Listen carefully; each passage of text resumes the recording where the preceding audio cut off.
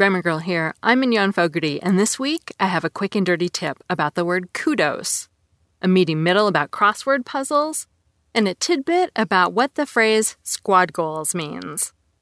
And now, kudos. Following last week's quick and dirty tip about the word congratulations, it seemed like a good time to share a tip about the word kudos from my book, 101 Troublesome Words. So, what's the trouble? Well, some people mistakenly believe that kudos is plural. Kudos means praise or glory and is often used where congratulations would fit too. It comes directly from Greek and is singular, just as the words praise and glory are singular. However, because kudos ends in an S and congratulations is plural, some people mistakenly believe that kudos is plural and use kudo as a singular form. That's just wrong. So, what should you do? First, use kudos, never kudo. And if you can't remember the difference, or you think that sentences that treat kudos as singular sound weird, like kudos is in order, stick with congratulations. You can just say congratulations are in order. And that was your quick and dirty tip. Kudos is singular, and there's no such thing as a kudo. And in case you're wondering, what is this 101 Troublesome Words book of which she speaks? It's a little book I wrote about what I find to be the most troublesome words in the English language. It's one of 7 books I've written, and you can find them all at your favorite online bookstore. And they probably have at least 1 or 2 of my print books at your local bookstore, too. And now, on to our meaty middle about crossword puzzles. Perhaps you're one of the millions of addicts who snatch the crossword section of the newspaper before anyone else in the household can do so. Or maybe you do your daily puzzle online or in a book. Good for you. If you don't do crossword puzzles, you might be missing out on some fun wordplay and even some health benefits. Here at Grammar Girl, we hope you won't be cross with us. It seems we missed the centennial of the crossword puzzle's invention. We're celebrating this fun pastime about 18 months too late. The first known crossword puzzle appeared in a Sunday newspaper called the New York World on December 21st in 1913. Pop on over to the American Crossword Tournament website and see the actual puzzle itself. This first puzzle, created by a British journalist named Arthur Wynne, appears to be a lot easier than modern Sunday crosswords. But the clues do go up and down as they do now. About 10 years after Wynne's first puzzle, crosswords became popular in Europe. And now you can find them everywhere and in various languages. Just type foreign language crossword puzzles into Google and you'll get more than 800,000 hits. This episode focuses on American crosswords, but we'll mention British puzzles for just a minute. It seems that the British are known for very difficult cryptic puzzles, and a quick look at the Guardian's cryptic crossword website proves it. It would be tough for most Americans to get the answers. For example, cryptic crossword number 26,557 contains the clue, check others' shower on time, with the answer being restraint. If you can explain how that clue leads to the word restraint, please leave a comment on the transcript of this podcast at quickanddirtytips.com because we're stumped.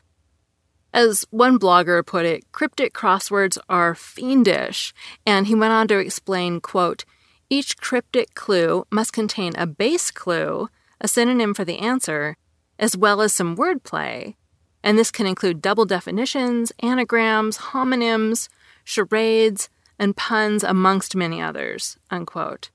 By all means, if you're a crossword fan, give cryptics a try. American-style crossword puzzles, on the other hand, are based more on information than on wordplay. Maybe you try to complete the Sunday New York Times crossword. Each day, that paper puts out a puzzle of a different level, starting with the easiest on Monday and ending with the hardest on Sunday. To solve the Sunday puzzle, you need to have a lot of general knowledge, be good at figuring out puns, know some foreign words, and figure out some trick used in the puzzle.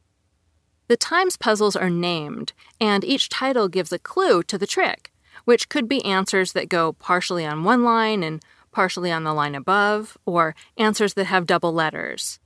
puzzle writers have thought of many devious tricks to stump us. For instance, the May 3rd, 2015 puzzle is titled Which is Wish, and certain answers substitute the SH sound for the TCH, ch sound. So 2 examples are last dish effort instead of last ditch effort, and mush to my surprise instead of much to my surprise. Casual puzzlers might spend many hours on one of these difficult puzzles, and many might give up. Serious puzzlers compete. Can you imagine doing an extremely difficult puzzle under time pressure, with the time limit being just 25 minutes?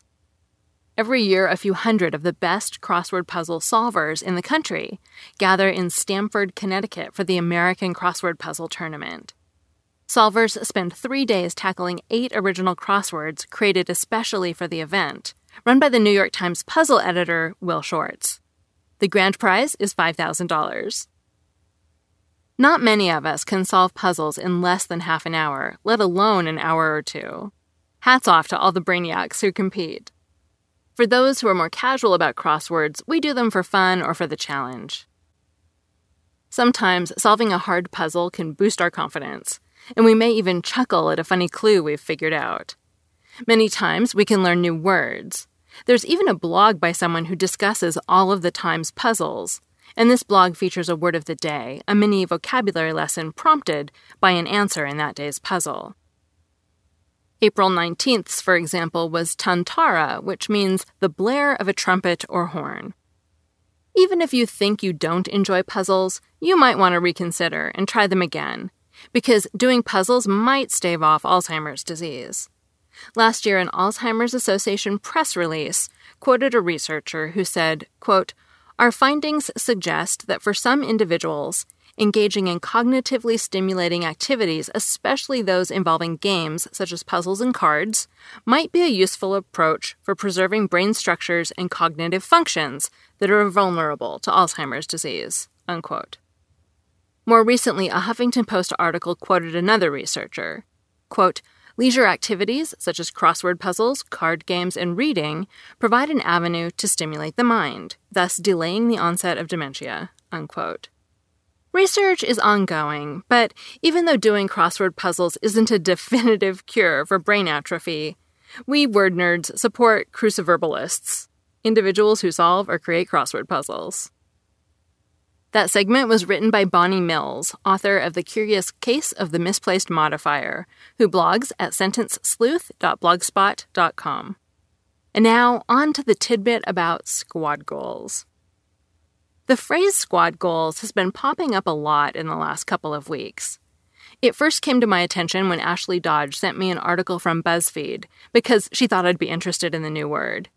It was titled 29 Times the Once Upon a Time Cast Redefined Squad Goals. Then I saw Lena Dunham write facetiously on Instagram, quote, "I don't know what people mean when they say squad goals. Is this it?" unquote. She was referring to a group photo of some of the funniest women in comedy from a Hollywood Reporter article, in which they were all wearing jewel-toned dresses like you might see at a sorority formal or on bridesmaids at a wedding.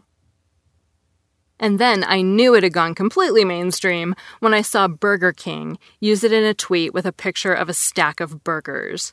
"You want these burgers. Squad goals." And that's how it often appears on Twitter, as just a photo with the words squad goals, leaving you to wonder what the heck it means if you've never seen it before. Squad goals can be simply the goals of your squad, your friends, or your clique.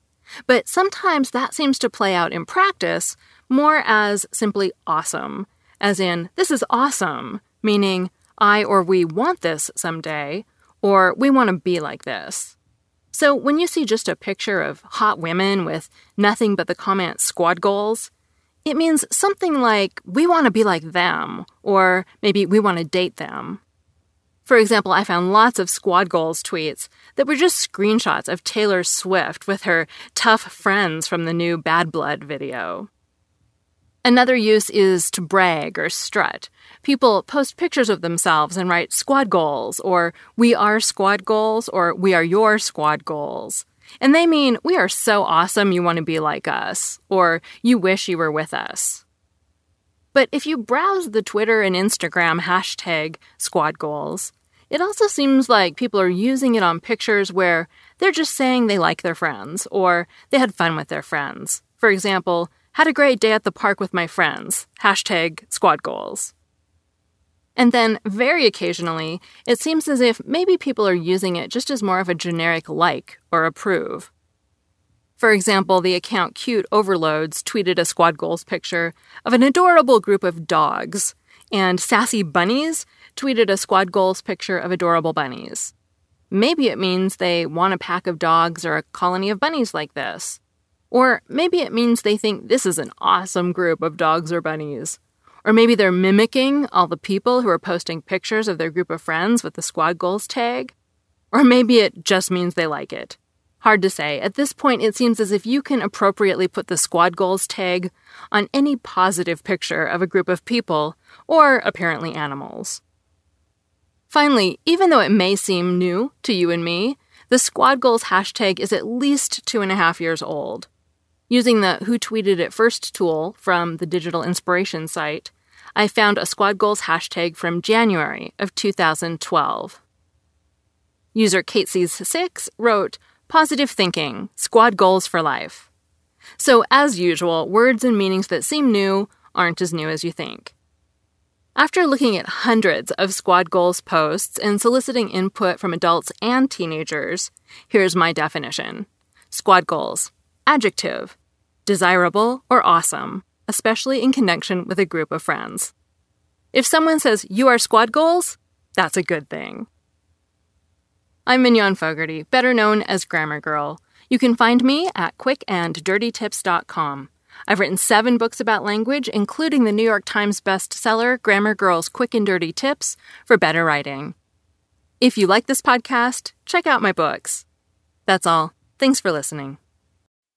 Hey, it's Mignon. If you want to do more to hone your communication skills, then check out Think Fast, Talk Smart, produced by the Stanford Graduate School of Business and hosted by my friend and Stanford lecturer, Matt Abrahams. You may remember Matt from his interview on the show back in September when he shared his top tips for becoming a better writer and speaker. Think Fast, Talk Smart is his Webby award-winning podcast, which has been downloaded 41 million times and has been the #1 career podcast in more than 95 countries, so you know it's worth your time. Whether you're making a wedding toast or presenting at work, strong speaking skills are critical to success in business and in life, which is why Matt sits down with experts every week to talk about the best tips to unlock your communication potential. Hear from pros like neuroscientist Andrew Huberman on how to manage speaking anxiety, speechwriter and best-selling author Dan Pink on how to take risks in your communication, and psychologist Kelly McGonigal on how to harness nervous energy to fuel powerful presentations. So what are you waiting for? Listen to Think Fast, Talk Smart every Tuesday wherever you get your podcasts or on YouTube. And tell Matt I said hi.